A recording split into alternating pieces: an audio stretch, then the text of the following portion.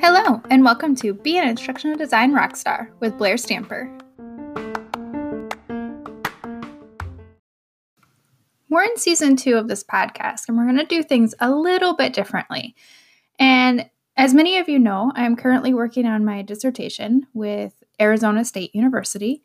So this season is actually going to be part of my research design. And what that means is this podcast is going to be used more so as a reflective piece from beginning to end of an entire design and development process. So each podcast will be a week-long amount of reflections, and I'm really excited to share this with you. Let's get started.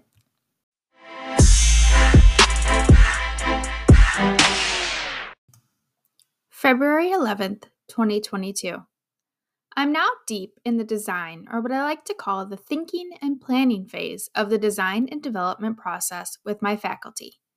Prior to this week, I was a bit curious as to how the integration of the ICAP framework would actually impact the entire process. Previously, I had been using the framework as a way to convey examples of active learning strategies that faculty could use in their online courses. This week, I started to see that shift.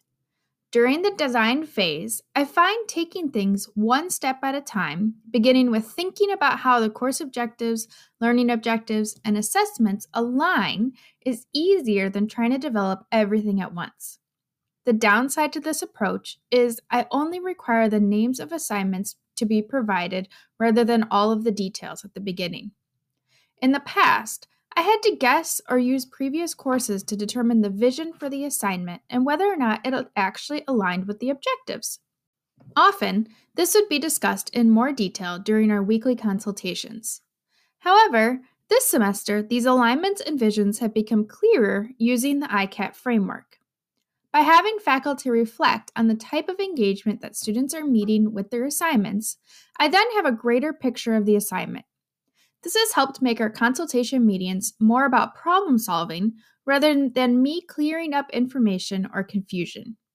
I hope as the design process progresses that this will continue and our consultation conversations can become deeper and richer, leading to a better learning experience for students. Reflection recap. What was my greatest success this week? Everyone has made great progress with their course planning maps, allowing for more discussion about media integration and enhancing teaching and learning strategies. What was my greatest challenge this week?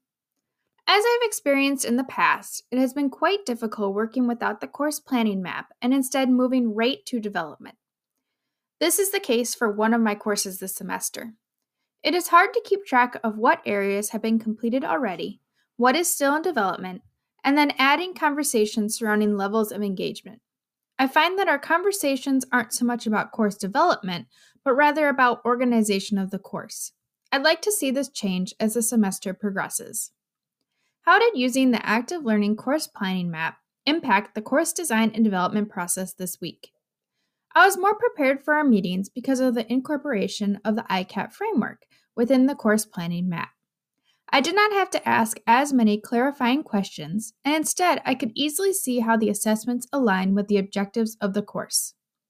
How did using the active learning course planning map differ this week from previous iterations of the course design and development cohorts without the tool? As I discussed earlier, by having faculty reflect on the type of engagement that students are meeting with their assignments, I then had a greater picture of the assignment. This has helped make our consultations more about problem solving rather than me clearing up information or confusion.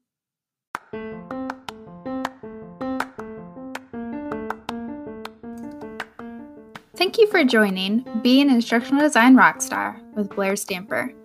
I really hope this episode has helped you get into the mind of an instructional designer as I go through an entire design and development process. See you next time.